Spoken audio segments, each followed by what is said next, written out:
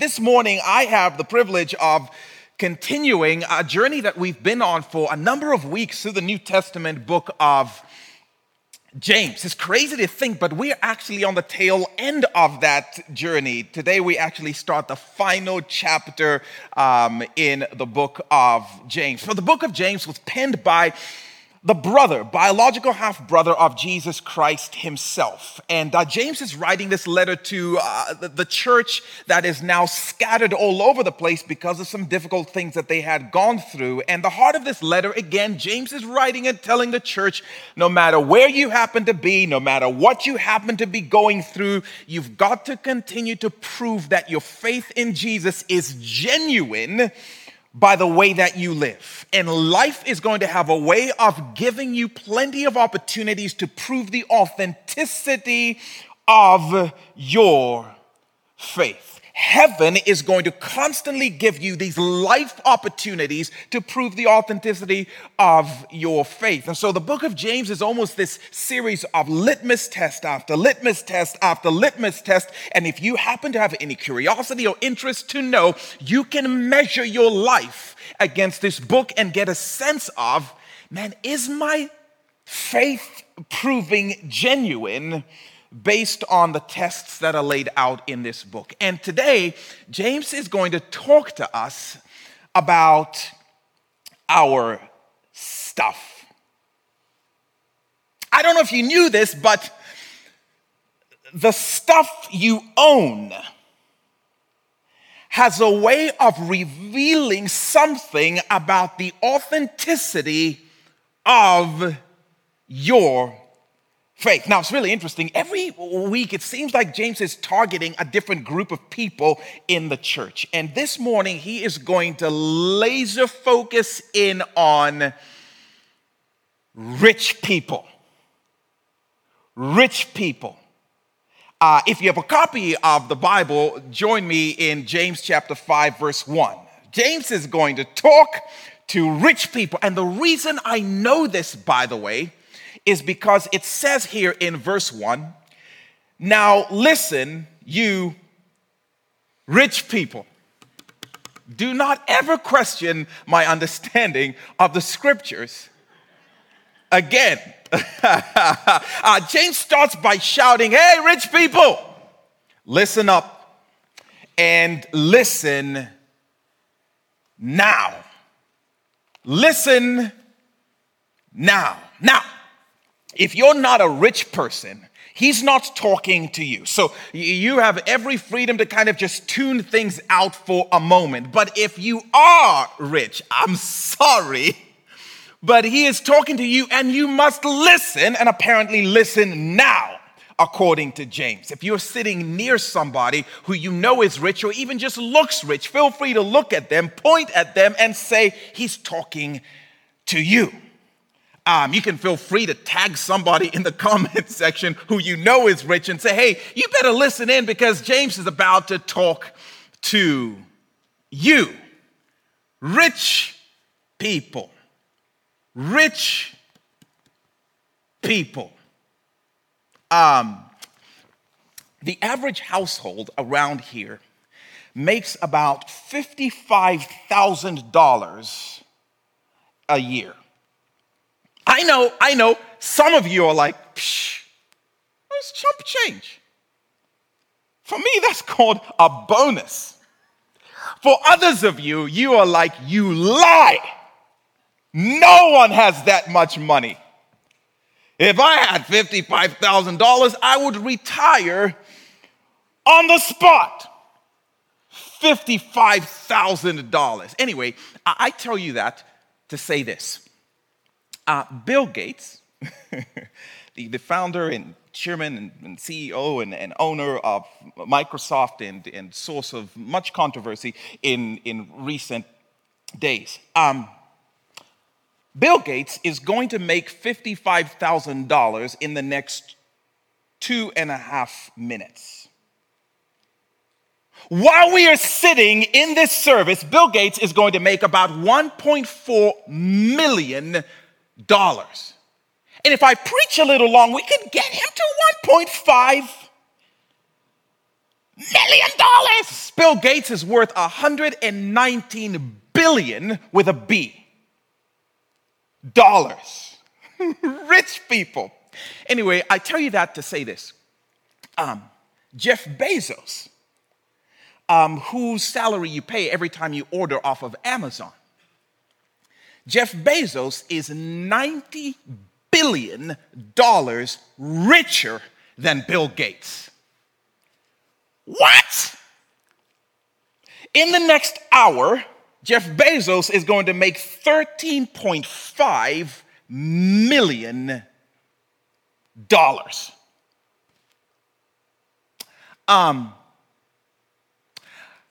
Over the course of this past year, during a pandemic, after, by the way, giving away about 25% of his wealth in a lawsuit to his ex-wife, Jeff Bezos managed to become the first person that we know of to cross the $200 billion mark. That guy is worth more than $200 billion. To put that in perspective, he is the 70th richest country in the world.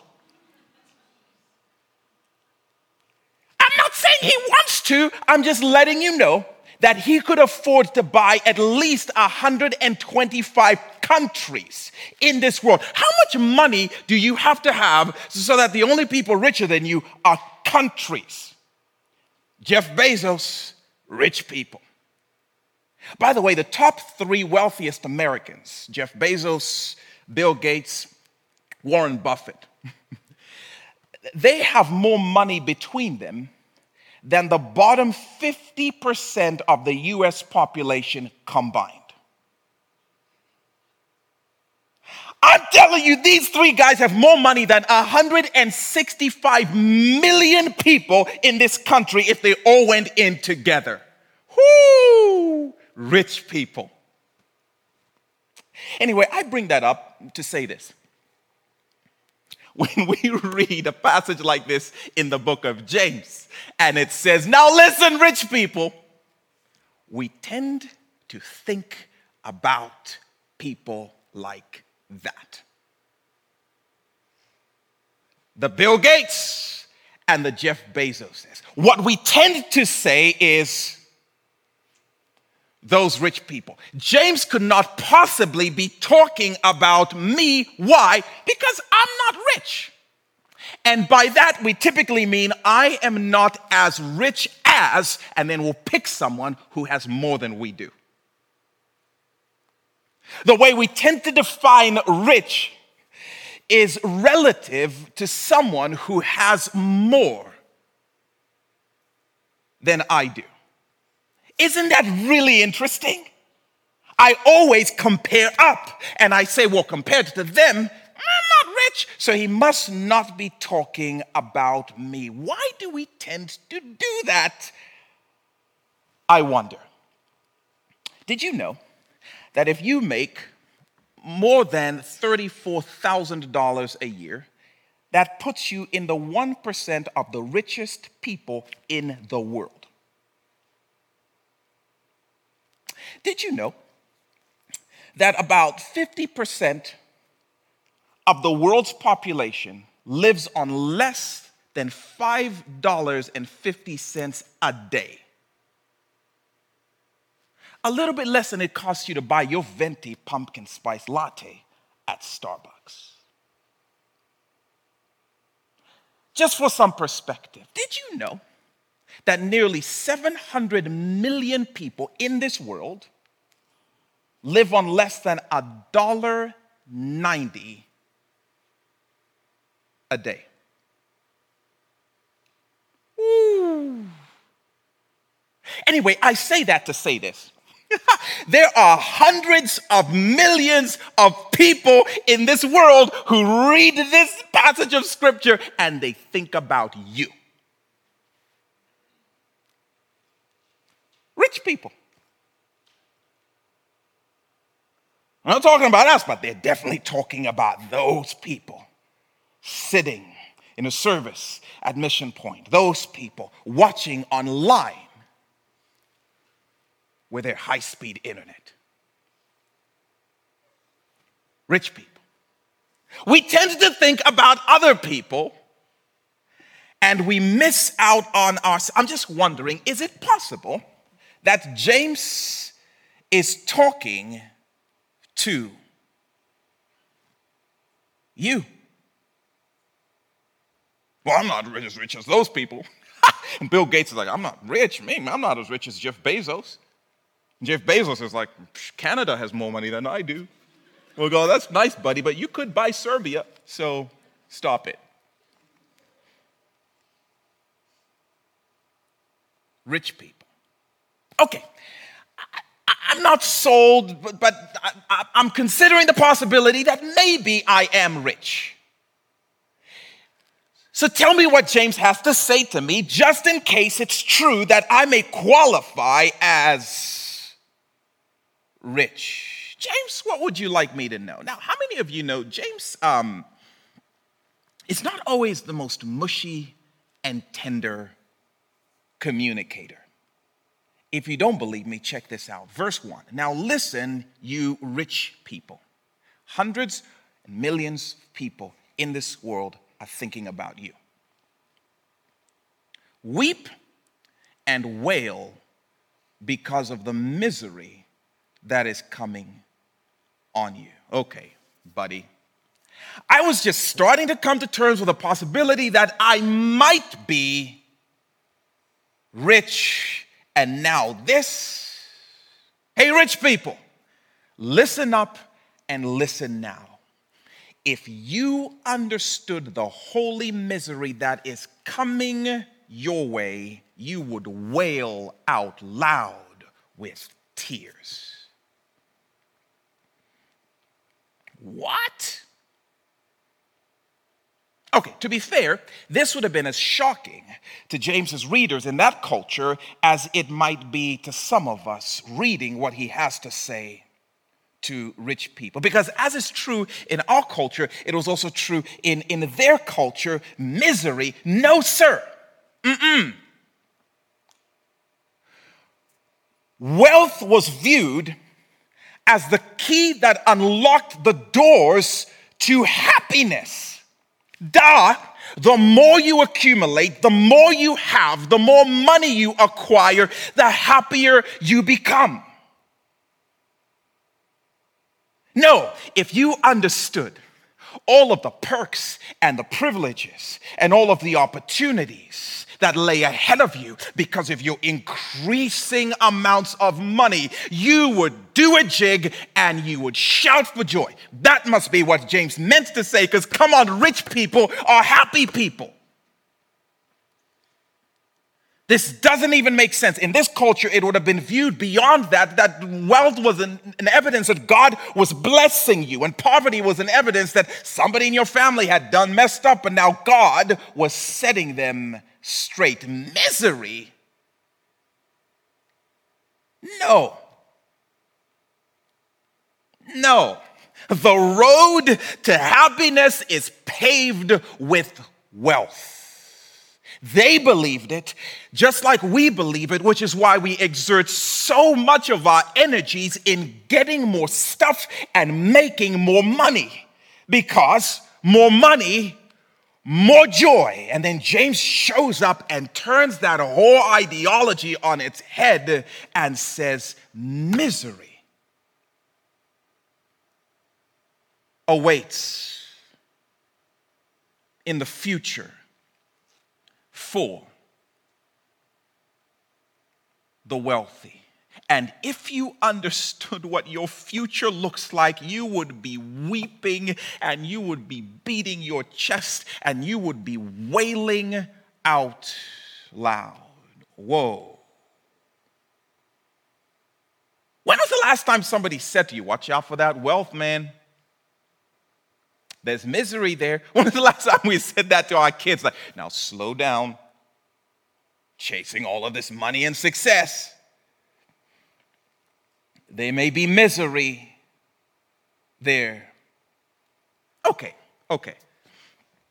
So you're telling me I came to church, and you're telling me that I tuned in to hear James say that Christians should not be wealthy?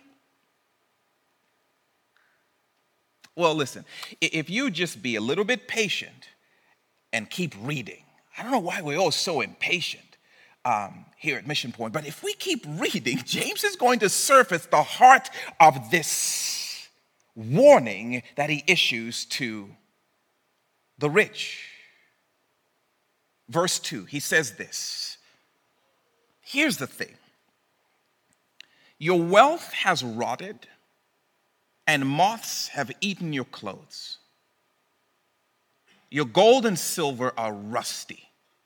They're corroded, and their corrosion will testify against you and eat your flesh like fire.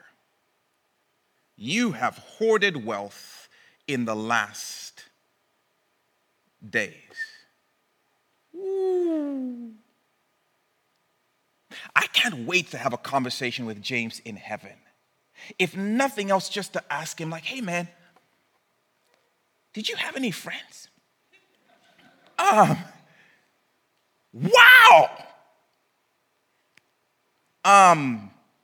This is a really vivid way for James to say, there is judgment in heaven coming for the wealthy. This is graphic.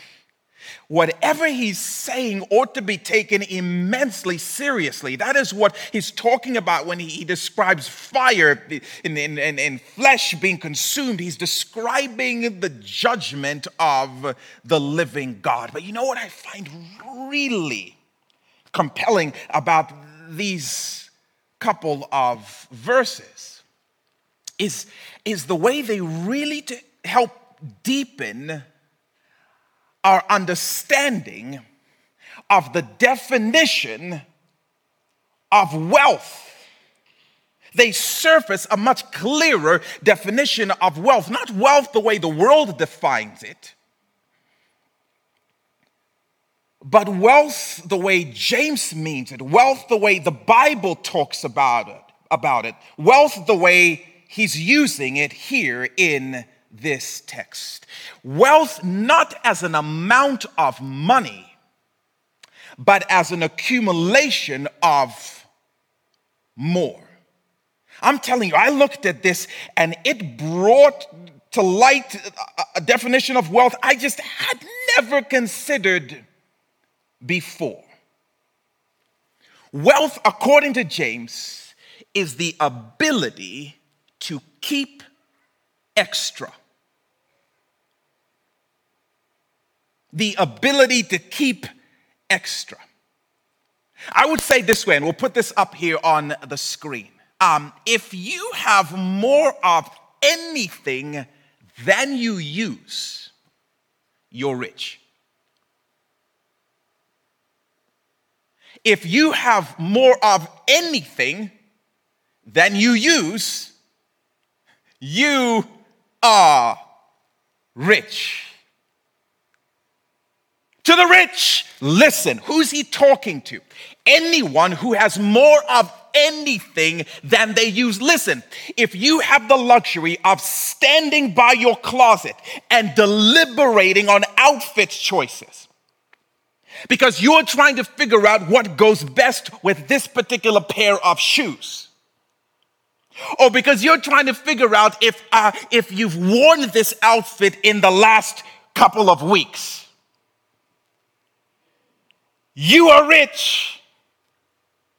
All of these options. Is this even still in style? Wait, what's the rule about white before fall or after fall? I don't even remember. I have nothing to wear that I haven't worn this month.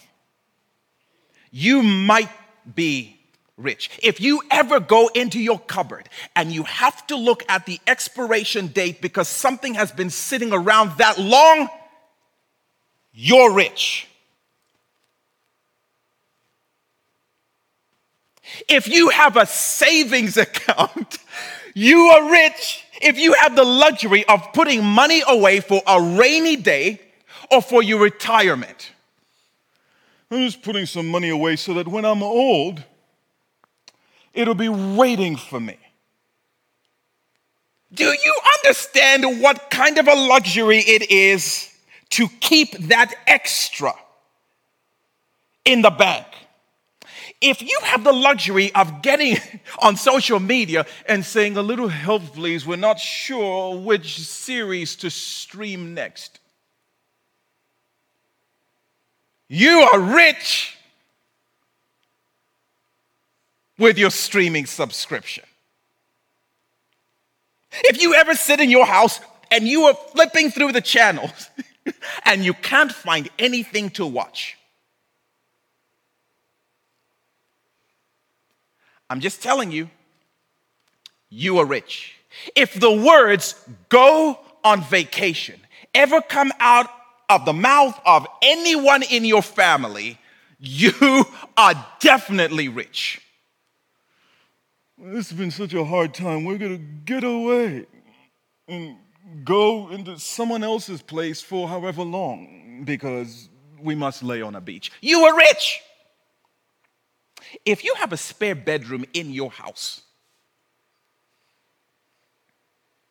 you're rich. You have a spare room in your house that's bigger than what millions and millions and millions of people call our entire home. I'm just telling you, you are rich. James does such a great job surfacing this definition of rich as the ability to keep extra. If you have more of anything than you use, you're rich. James has been talking to us the whole time. And he's saying there is holy misery coming for the rich. But hang on. Not because you have wealth, but because you hoard wealth. Misery is coming not because you have wealth, but because you hoard it. Heaven doesn't have a problem with the fact that you have stuff. It has a problem with the fact that your stuff is going stale, meaning you have so much extra stuff that you cannot use and it's going bad, and now heaven has a problem.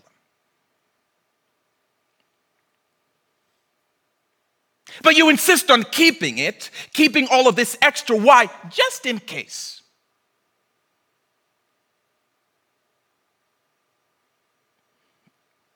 You won't use it. You won't share it. You just keep it, and it's going bad. And it's interesting, James says this phrase at the end of the section we just looked at.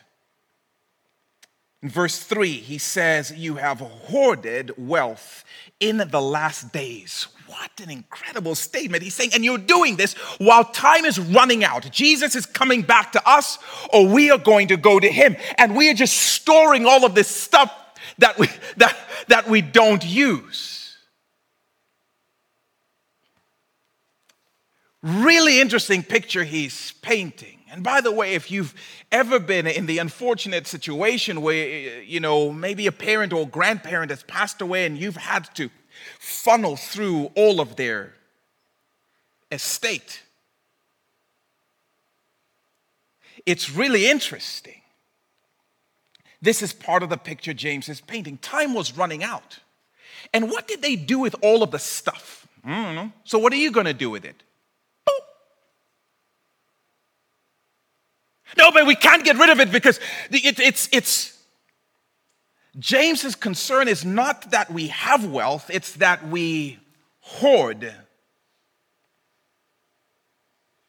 the wealth. And now heaven has a problem. When you refuse to use your extra to help somebody else get to just enough, misery is coming. When what you might use one day could be used to help someone who needs to use it right now. And you're like, just in case. James is saying misery is coming. Not because you have, but because you hoard. When what is rotting in your cupboard could be relieving someone's hunger right now, and you refuse to do it. James says, yeah, that says something about your faith, and that says something about your future. And what it says about your future is misery is coming. What's out of style in your closet is Sunday's best for someone else. But you just hold on to it. Why? Because I hear like it's a cycle. Like maybe 5 years from now, this will come back in style. Wait, so that's why you're keeping all of this stuff in your closet? Yeah. Just in case. It's not because we have stuff, but because we hoard it.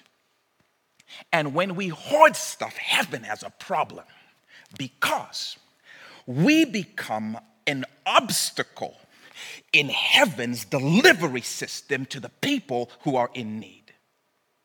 This is what I believe Paul means in 2 Corinthians chapter 9. Look at this. This is what he says.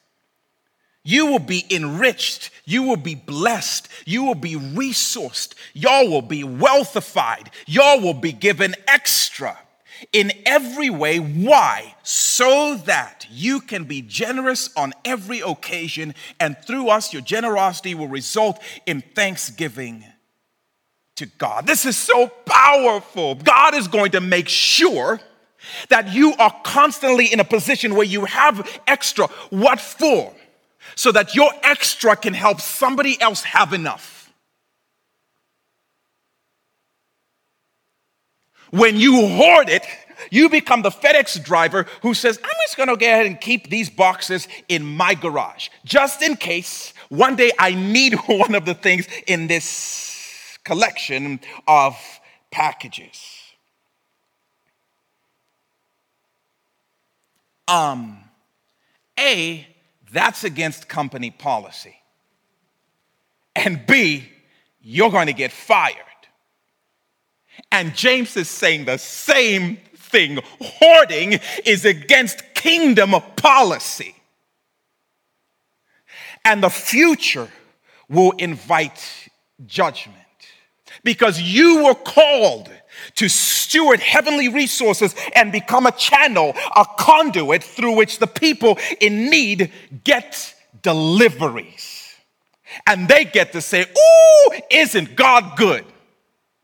Because of the way his people carried on his generosity. Hoarding is to say, no, I think I'm going to go ahead and keep this for myself in the event that one day, maybe, I might need it. Which is why James says misery is coming. This is not the heart of God. And if you are living this way, it says something about your faith. Because this is not kingdom conduct. It says something about your future.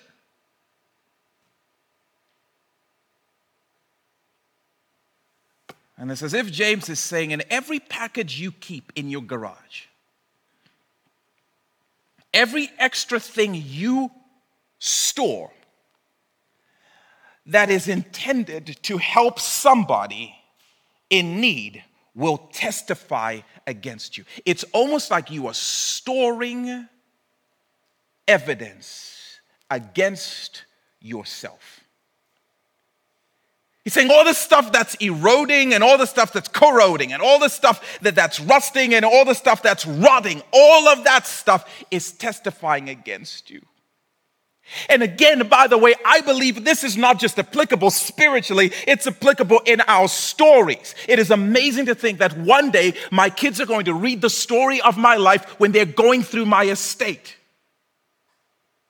What did Dad keep all this stuff for? I don't know. I think he thought that one day Y2K would circle back.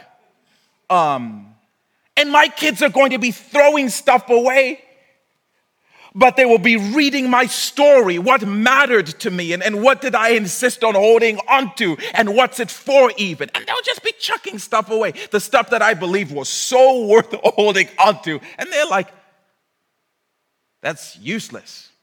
And I'm like, no, this is too valuable to share. And they'll know right away, like, no, it's not. This is dumb. Get rid of it. And that thing is testifying against me even in my own legacy. And the way I use stuff now is telling a story to the people around me. But most importantly, James is saying the way you store stuff, it's building, in essence, a case in the heavenly realms. Not because you have wealth, but because you hoard wealth. I'm just asking you, what are you doing with your extra? It'll tell something about your faith, and it'll tell you something about your future, which, by the way, is why I think it is so important for us to understand James's definition of rich, because I think the church has neglected the seriousness of this. We don't even think about it. Forget taking it seriously, we just don't even think about it. And one of the reasons is because, well, we're not rich. So this doesn't apply to us. And heaven is like, there is a whole testimony of witnesses speaking about you. But if we don't understand that, we are going to exempt ourselves and just continue to keep those tubs full of extra clothes just in case we return to that weight. It's been 6 years though, man, like maybe. Otherwise, we're going to just continue to compare ourselves to the people who have more, and we'll miss the opportunities that God is giving us to bless those who have less. Because that's not talking about us. Otherwise, we're going to read passages like this, and some of us are actually going to pray. This is good. This is good. Lord, I pray that a rich person in our church would read this, and they would be so moved, yea, verily, to bless me with maybe a little extra something that I could store up, and miss the fact that James is talking to us and heaven is looking at us, and our stuff is a test of our faith and the way we choose to use it. What are you doing with the extra you have? What are you doing with your extra money? What are you doing with your extra clothes, your extra food?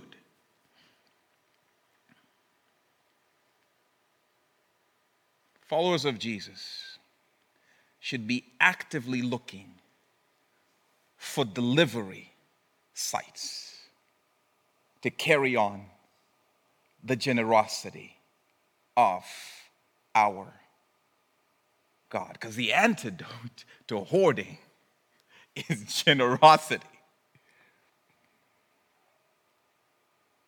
It's almost as if Christians, I think, should be playing a game of who can cross heaven's finish line with the least amount of extra. That person wins. Now, come on, tell me, how countercultural is that? We are all in this rat race to accumulate more. It's almost as if the more stuff you have, then man, the better you've done. And almost like, man, the more stuff you have when you cross the finish line, the better off you are. That is not the kingdom culture. The kingdom culture is like, how much can I possibly give to the people God has called me to give to, so that when I cross the finish line, it's like, I didn't have much, man, I spent it. Now, by the way, this is not a suggestion that you shouldn't have savings or you shouldn't go on vacation. In fact, one of the questions that we're asking people to wrestle through as a family or to wrestle through in your small groups is, what is the balance or what is the difference between saving up and hoarding? because there's wisdom in saving up. But what's the difference? What's the balance? So y'all get back to me when you have the answer to that. But come on, the buzzer goes, the clock is counted down, and the athlete steps off the floor like, man, I'm not even tired. The game is over, yeah, but I was saving a lot of energy. For what? Well, just in case we went into triple, quadruple overtime. That's why I'm not sweating. Okay, well, you're off the team. That's not how it works. Nor is it how it works in the kingdom of our God. We should be looking for creative ways to be conduits. And then James says, verse 4, look, the wages you failed to pay the workers who mowed your fields are crying out against you. They're testifying too. The cries of the harvesters have reached the ears of the Lord Almighty. You've lived on earth in luxury and self-indulgence, which sadly is the goal. It's the dream. And he says, you have fattened yourselves in the day of slaughter. Verse 6, you have condemned and murdered the innocent one who was not even opposing you. In this context, James would have been speaking to landowners who would have a number of employees or workers who would work their fields. And unfortunately, there was this sad trend of these powerful, influential, wealthy people, landowners, who would just refuse to pay their workers. And so this worker would mow the fields for days. And then the landowner would come and say, like, well, the lines were a little crooked, so I'm not going to pay you. And the worker had no recourse. They had no influence. What were they going to do? Nothing. But sir, what? And that was not just devastating for these workers. For many of them, it was deadly because they didn't have extra. They were just trying to work for enough. And when this powerful, influential, rich person decided, I am going to gain a little extra, squeeze a little more out of you so I can have excess while you suffer, there was nothing that person can do. And James is saying, you have to know there is a special judgment for the person who decides, I'm going to figure out savvy and shrewd ways to squeeze more out of people so I can have extra. That is the antithesis of the kingdom of God. The kingdom of God is saying, how can we squeeze a little more out of our extra so that other people can have enough? And you can imagine, James would say without any question, if you're in a position as an employer, if you're in a position where, listen, pay people exactly what you said you would pay them, exactly when you said you would pay them. Do not live looking for loopholes so you can somehow get a little bit ahead at the expense of someone else. Never exploit, never extort. Heaven is always taking notes. I love this graphic picture. When you do that, the cries are going up to heaven. When you become litigious, like I'm going to sue this person or threaten to sue this person so I can get a little more out of them, so I can have a little extra. James is saying, ooh, the cries are reaching up to the heavens. Never use your position of power to rip somebody off. I love the beautiful insinuation. Rather, use your position, use your stuff, use your influence to figure out the most savvy and creative ways to be generous. This is what the church should look like. Man, somebody shared the saddest article with me last week. It was about the Salvation Army in Allen County, which is just up the road from us. Oh, man. The Salvation Army helps about 2,000 kids in need just around the holiday season. And they were writing in this article that they're experiencing quite a dip in the number of kids who are being helped by those in positions with enough extra to help the kids. And the reason was because they would call the Salvation Army and say, I'm sorry, we cannot help that kid unless we know that they voted for our candidate. Oh, it's the kid's fault somehow, right? It's like, wait, you should be finding excuses to help, not reasons not to. And the other thing they're saying is we're seeing a drop because people will actually send names of kids back, and they'll say we will only help kids who have more traditional sounding names. The kinds of names that we can pronounce. What?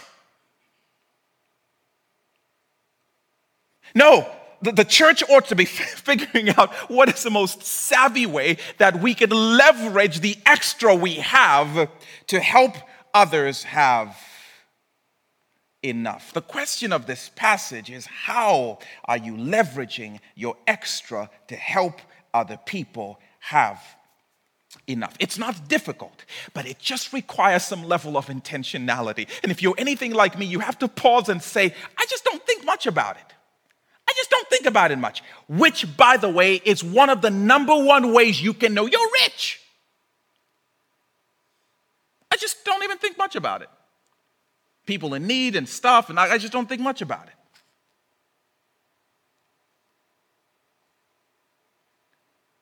The question is, how are you leveraging it? It does take incredible intentionality to observe the needs around me. I'm just asking, is there anything you are storing that you can give away instead of holding on to it until it's useless? And for most of us, we already have stuff that we know, yeah, I held on it because I thought that I would be able to use it for, but it's useless. Is there anything you have extra that somebody could use? Christmas season, by the way, is a great time to be thinking about stuff like this. Pray for me because I'm about to embarrass my wife, and I can't tell you how this is going to go at home. My wife has something that the Simfukwe household affectionately refers to as a side hustle. I bet you my kids are smiling. She meets suspect individuals in parking lots. So let me backtrack a little bit. She has decided over the last year or so to start going through our home and gathering a bunch of stuff that we just don't use. It just sits around. And then she sells it on buy, sell, trade, which is what leads her to these shady meetings in parking lots. I'm sure people think she's a drug dealer. This side hustle. I have been blown away by how much people will pay for stuff that we're like, that's so out of style. We don't use that anymore. Well, they paid this for what? That thing, ugly thing that's been sitting there for like 2 years. Yeah, they paid for it. I'm like, you've got to be kidding me. And the funnest part of the whole thing is when it's all said and done, she's made hundreds and hundreds of dollars. And then she'll take every single penny and she'll ship it off to some of our mission partners in a country that Jeff Bezos could buy. Side hustle. And the other day she shared a note that she got from these folks in this country just telling her what it meant to them. And I'm like, this is, I think, how we should be living. I could be wrong. Kids, give her all your stuff. It shall be so.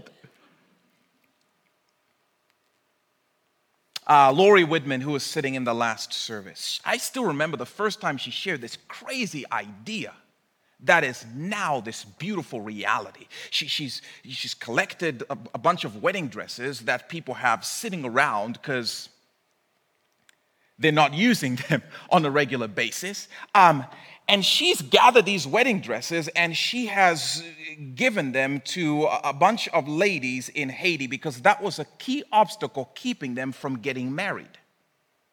And then she takes these trips and they go to Haiti and they conduct these mass weddings with these dresses that were just sitting around. That thing that was just sitting around enabled some lady in that country that Jeff Bezos could buy to have a wedding. The church ought to be thinking about the most savvy ways we can use extra and leverage and repurpose it. There was a couple sitting in the service before that sent an email to us this past week saying, we have an extra car. Like, a car? Yeah, we've actually worked on it and we fixed it because we don't want that thing rusting on our watch. An extra car? Yes. And we want to know, is there anyone you know who could use it? Which, by the way, as far as I know, we don't have an answer to that question yet. So if you know, you can email us, right? But I'm like, that right there, because some of you have extra stuff, that lawnmower that's extra, that's been sitting in your garage for years now. Well, I'm going to give it to my grandkids. You're 32 years old, man. Grandkids. Your grandkids won't be mowing. There'll be an app for that, right? But storing and storing and storing. Man, I'll tell you, I read this passage, and my wife can testify and hold me accountable, and y'all can ask me about this, but over this Thanksgiving break, I'm going to go through my stuff.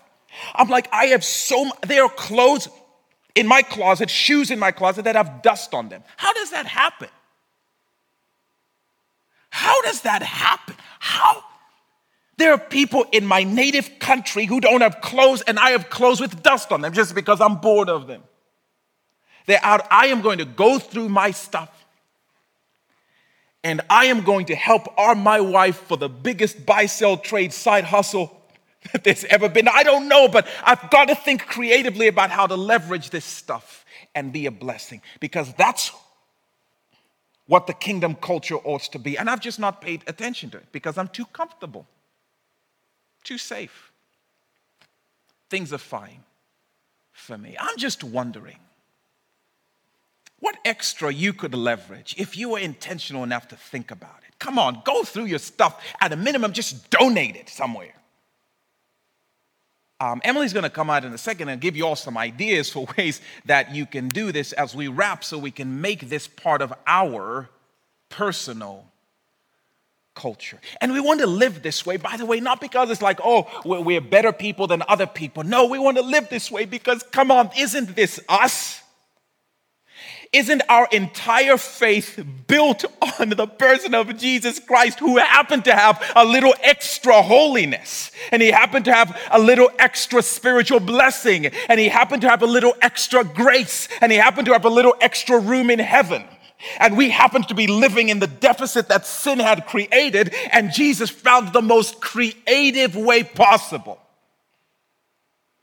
to empty himself and take on the form of a man, so that we who had nothing can not just have enough, but have more than enough. So it makes sense that those of us who claim to be followers of Jesus would do the thing followers do, which is follow Jesus.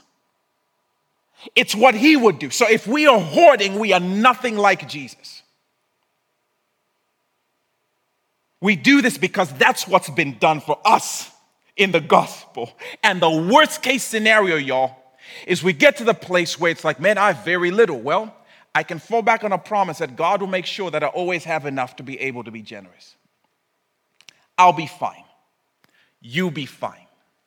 The question is, will we be faithful with the extra we have? And so, God, I just pray that you would stir our hearts and give us just an awakening of creative ideas of ways that we can take the extra we have and get it into the hands of those who don't have enough.